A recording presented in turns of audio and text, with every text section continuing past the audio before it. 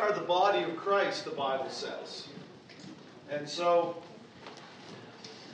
we know that Jesus is our head.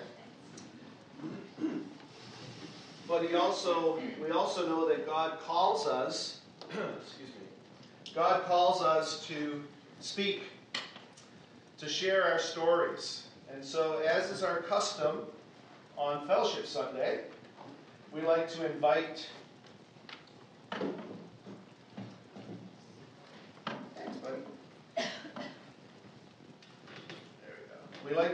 someone from our congregation to share their story. And so today we have the great pleasure of having Sherrilyn Harman come forward to share her story. This is more complicated than I thought. And I'm not making it look easy either. There we go. So Sherrilyn, why don't you sit here, and then I'll hold this. Then you don't have to hold it. Unless it's, would you like to hold it? No, okay. All right, and these chairs are here because it's more comfortable to talk when you're sitting down than standing up here. So this is cozy. And they spin too. Yes, and you get to have that so that Emmer can hear you well. All right, good stuff. So Sherrilyn and I have talked, and she's been able to share with me her story. And obviously we can't tell the full story here in the short time that we have, but she has pages here. So I'm going to just ask her some questions and lead her through sort of her story with Christ. And before we do, though, I just want to pray. Dear Lord, I just pray that you would just be with us as we consider what you've done in Sherrilyn's life. Thank you, Lord, for her faith in you. I thank you that you have been working in her life and that you have made her the person that we love. And so, Lord, we pray that you would just bless this time and give her peace and help us to all have attentive ears and hearts to what you have to say to us through her. So Sherrilyn grew up on a farm in northern Ontario, and she grew up in a Christian home, and it sounds pretty idyllic, and it was a pretty good upbringing, she tells me. However, life wasn't perfect for her, and so she had to deal with some things. And so maybe you could tell us, Sherrilyn, about some of the issues that you had to sort of, or that God helped you through. Maybe some of the things that God was doing in your life. Well, I can hold it. All right. At a young age, I was angry and didn't know it at the time, but depressed. And it was a wonderful growing up, a wonderful family on the farm, and there are tons of stories I could tell about the fun that we had. But there was still the anger. And through high school I had tension headaches all the time because of the tension, depression. And then I went off to college, and it was bad. I am so not a nurse. And I just wanted to end. But I knew that I couldn't just vanish off the face of the earth, which is what I wanted to do. I wanted no one to remember that I ever existed. I just wanted to go. And I knew that wouldn't happen, so I knew I had to find some other way to deal with life. So I quit college, and I got a job, and I got an apartment, and it was good. And then Dale and I got married, and it was really good. Dale! Because I was meant to be a home person. I was born to be a wife and a mother. And so I was a wife and happy. But there was still a little anger in me. And I don't even know where that came from. I don't know what made me angry. Then Dale quit his job and we moved. And I was the farthest from home I had ever been. And it was not so good. I was angrier. Way back in grade 6, my mother said to me, we've got to deal with his anger. And she prayed. And I lost the temper. I wasn't flying into rages. I wasn't beating people up anymore. I wasn't... but there was still that anger in me. I was very critical. I was very, just angry. And then we moved to, after a little while, Dale worked himself out of his job. And so then he got another job, and we moved to Pickering. And then they sold the house that we were renting, the basement apartment of, and we moved to Ajax, Ontario. And then we had our first child. And oh boy, was that ever fun. It was good. But there was still that anger in me. And then then we had the other child, James. And I got to tell you, I don't remember when he asked me what was my first word, when did I walk, I don't remember. I was so just overwhelmed and angry. And a friend came for tea one day, and I just spewed. And she said, I'm going to a Bible study. You've got to come to the Bible study. I'll take you, and if I have to, I'll take your children with you. And I went, and it was wonderful. And I met God again. I'd been a Christian. I was a Christian. I remember at 3 years old, kneeling at the piano bench, and a missionary who was staying in our house, we prayed with him, and I was a Christian. But at this Bible study, I learned, I was freed. I was freed from the anger. And I don't know how God did it, but he did it. And then we moved to Coburg. God gave us our house after 5 years in this apartment. And I asked God, how can I enjoy our first summer in our new house? We had a backyard for the first time since I'd left home. And I asked God, how can I? And he gave me 5 steps, and I wrote them down, and I followed them very carefully. And it was a wonderful summer. And I loved no, I can't say that. I didn't like our house, but I liked living in the house. It wasn't for many years that I liked the house and our home. And then we got pregnant again, and I miscarried. And that was hard, but everybody, I figured, loses one baby. So it was hard, but it wasn't devastating. And then we lost another one. And yes, and that was terrible. I was in bed. I was on bed rest before we miscarried, and I really felt that God had left me. He had promised me more children just after Jamie was born. And I felt that God was letting me down, and he had left me. And I had such fear.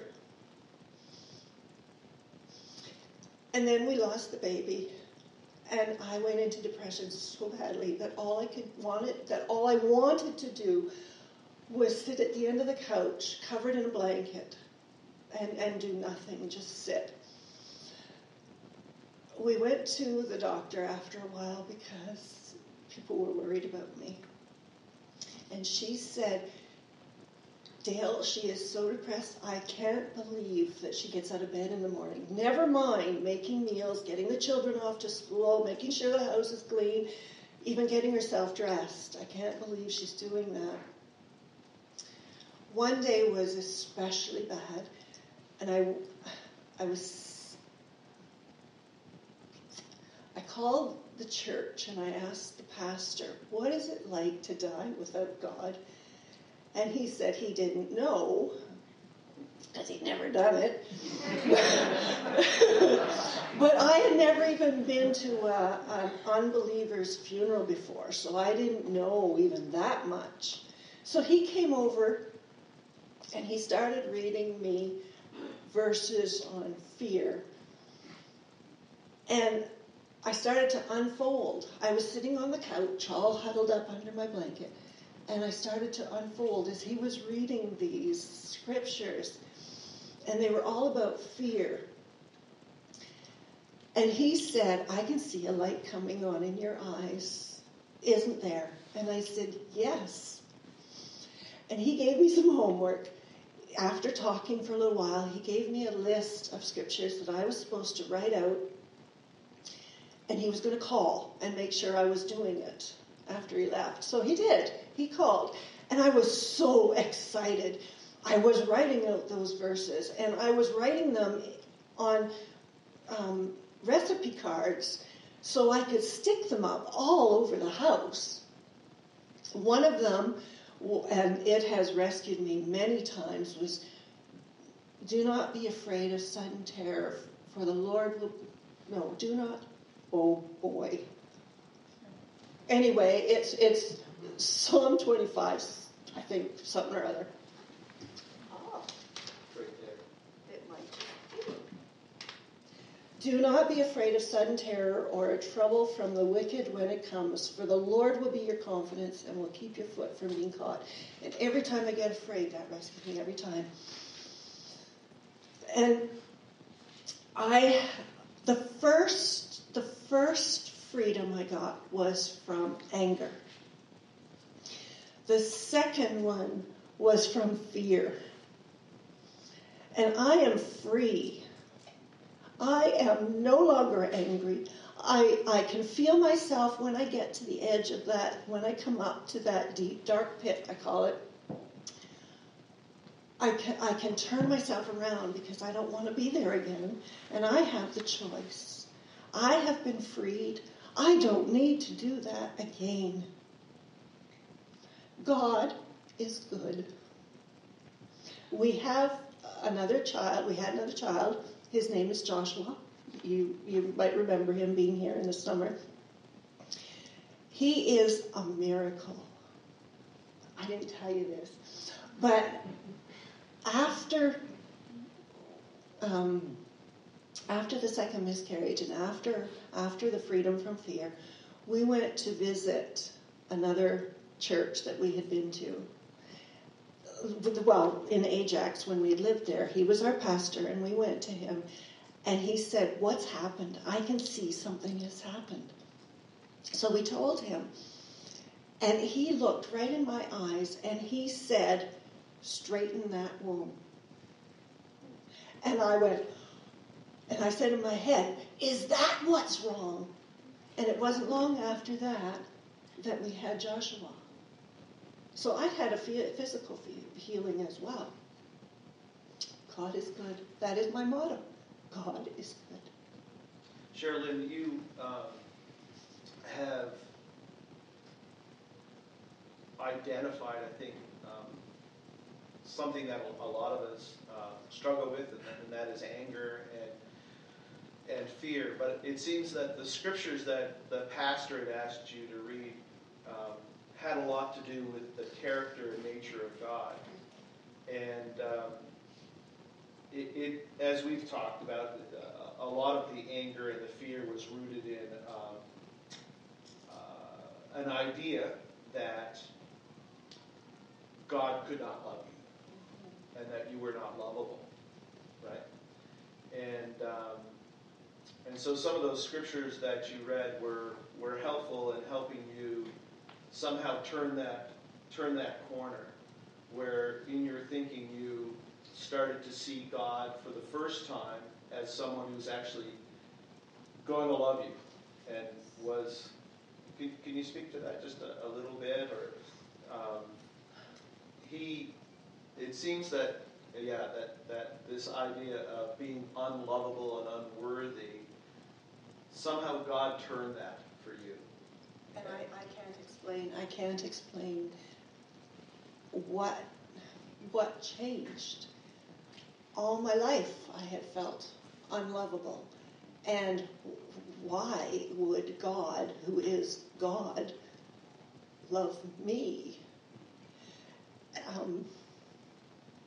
Just why? And yeah, all of a sudden it doesn't matter why, and it doesn't matter who I am or what I am. He just does.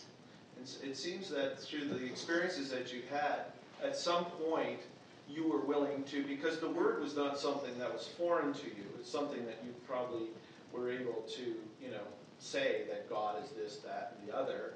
The God of Scripture is a God of love. He's a God of acceptance. He's, he just loves us passionately. But at the same time, it wasn't something you were feeling for yourself. It didn't apply to me. Exactly. So you felt like you were disqualified from that. But at some point, that changed. And you say all of a sudden. I wonder if maybe what happened all of a sudden was that you, from a place of desperation, just said, I'm going to accept it. It was a choice. Yeah, it was your choice to say, I'm going to accept that. Because I heard the words all my life. I grew up in the church. I grew up at the Pentecostal camp. And Mom once commented when I was a teenager, oh, she really understands it. She makes good notes. Well, I didn't understand a thing. I just know how to make good notes. Right. And so you now impress us as a person that is really in touch with God. God is good. And that you have a real passion for God. Yeah. He's everything. And you don't doubt that God loves you anymore, do you? No. So that never crosses your mind that God doesn't love you? So at some point you chose, I think, to accept the Scriptures, but at the same time you chose and you decided, I'm going to accept those things that I read about as true for me. And I don't think you've ever turned back. Now this sort of has been a ministry for you too. Can you talk to that a little bit? Well, whatever, yeah. I mean,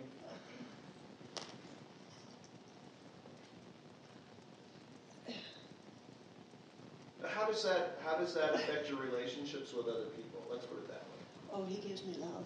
If he brings them to our home, we love them. If he brings someone into our life, we love them. Okay. So, and he's brought a lot of people. Yeah. And so you've had a lot of people that have come that God has brought into your life, into your home. Home being a real central theme in your life, where you just love on them and care for them. And they bloom. Yeah, and they come into that themselves, because it seems like there's a lot of us, quite frankly, that really struggle with this idea of being lovable. And it seems that God is, my impression is that God has used you and Dale and your home to be a place where people could come and just really kind of relish and bathe in this love of God, which is unconditional. We ask him daily, and we have for years, to fill our home with his peace and his presence. And if he can use us, and if he can use our home, please do. Yeah, because you don't want other people feeling like you did. You don't want people feeling the anger or the fear. That's right. You want them to know the all-consuming the freedom. Love of God. Right, the freedom. Well, it's very clear that God has done a wonderful work in your life, taking you from that place where you knew but didn't know, knew but didn't experience the love of God, to a place where now you just want to shower others with the love of God. I know that that's your heart, is that you could just love on people and shower them with love. And that's a miracle. Oh, yes, yes it is. God is good. Amen. Let's pray for Sherrilyn, and I really thank you for sharing your story with us. And I'd like to pray for you and Dale and for us.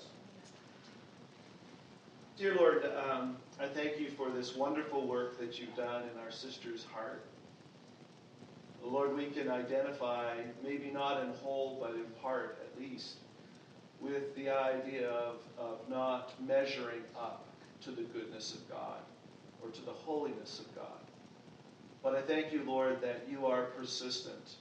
And you even use things like depression and sadness and hardship to bring us to a place where we understand that love that you have for us, where we become so dependent on it. I thank you, Lord, that Sherrilyn chose to accept what your word says about you and refuse to just continue in the dark, that she reached out to her pastor even and said, I'm desperate. I need some good news. And that he was able to present scriptures that told her that she had nothing to fear, that God loved her. He was for her. He was not against her, that he is for her. And Lord, I thank you for the ministry that you have given her. It's just not a ministry in the formal sense, but it's just something that she wants to share, is that love, that unconditional acceptance, that lack of fear, that people that come into Dale and Sherrilyn's house just feel your presence and feel loved and accepted and cared for.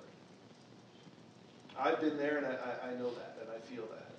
And just being in their presence makes me feel that way too. And so I thank you that you turned something that was really not good into something that is really good. And I give you praise and thanks. In Jesus' name, amen. Thank you. Yeah, God bless.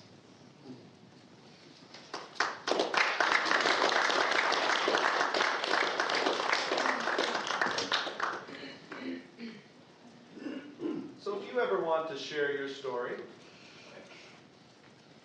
you ever feel like you'd like to share your story, you just need to talk to me, and I'll come and talk to you, and we'll give you an opportunity to share the story. See, we come into this idyllic little place. Here we are in New Glasgow. People travel from all over the world to come to New Glasgow because it's so beautiful, you know. And here we are in this iconic little church that's been here for hundreds of years. And we're all dressed up, and we sing pretty songs, and everything is nice, right? It's nice. And it's idyllic, really. But the fact of the matter is that we live real lives. You know, some of us have been to the point of wanting to end our lives. That's how bad it is. Others have real life struggles, real challenges. Whether they can be financial or psychological or social or whatever they are, they're real. They're not erased by coming into this cute little town in PEI. They're real. And so I gain a lot of strength from hearing your stories, in knowing how God has worked in your life. And it's very encouraging, I think, to each of us to share. And so if you're one that would love to share, I'd love to give you that opportunity. And I know that people would love to hear your story because we're all on a journey together. And I am very grateful that that journey now will lead us to the basement where we will enjoy good food together because I really love food. And you guys make great food too. So I will say a grace. I know that it'll take a little time to set up, but then you don't have to, once the word comes from the kitchen that we're ready to go, you can go. You don't have to hear another grace. Not legalistic here. So we want to give thanks for the food and go down and just fellowship together and enjoy each other's company. If you're visiting or if you just didn't bring anything, don't worry about that. We always have tons of food, and we would love for you to come down and join us. Let's pray. Lord, thank you for your goodness to us. Thank you that we can enjoy each other's company and just fellowship together around this good food. We are very aware that we live in a situation in this world where we have plenty. And so we always want to be mindful of that fact and give you praise and thank you for the food that we're about to enjoy. In Jesus' name, amen. God bless you. Have a great week. Hope to see you downstairs.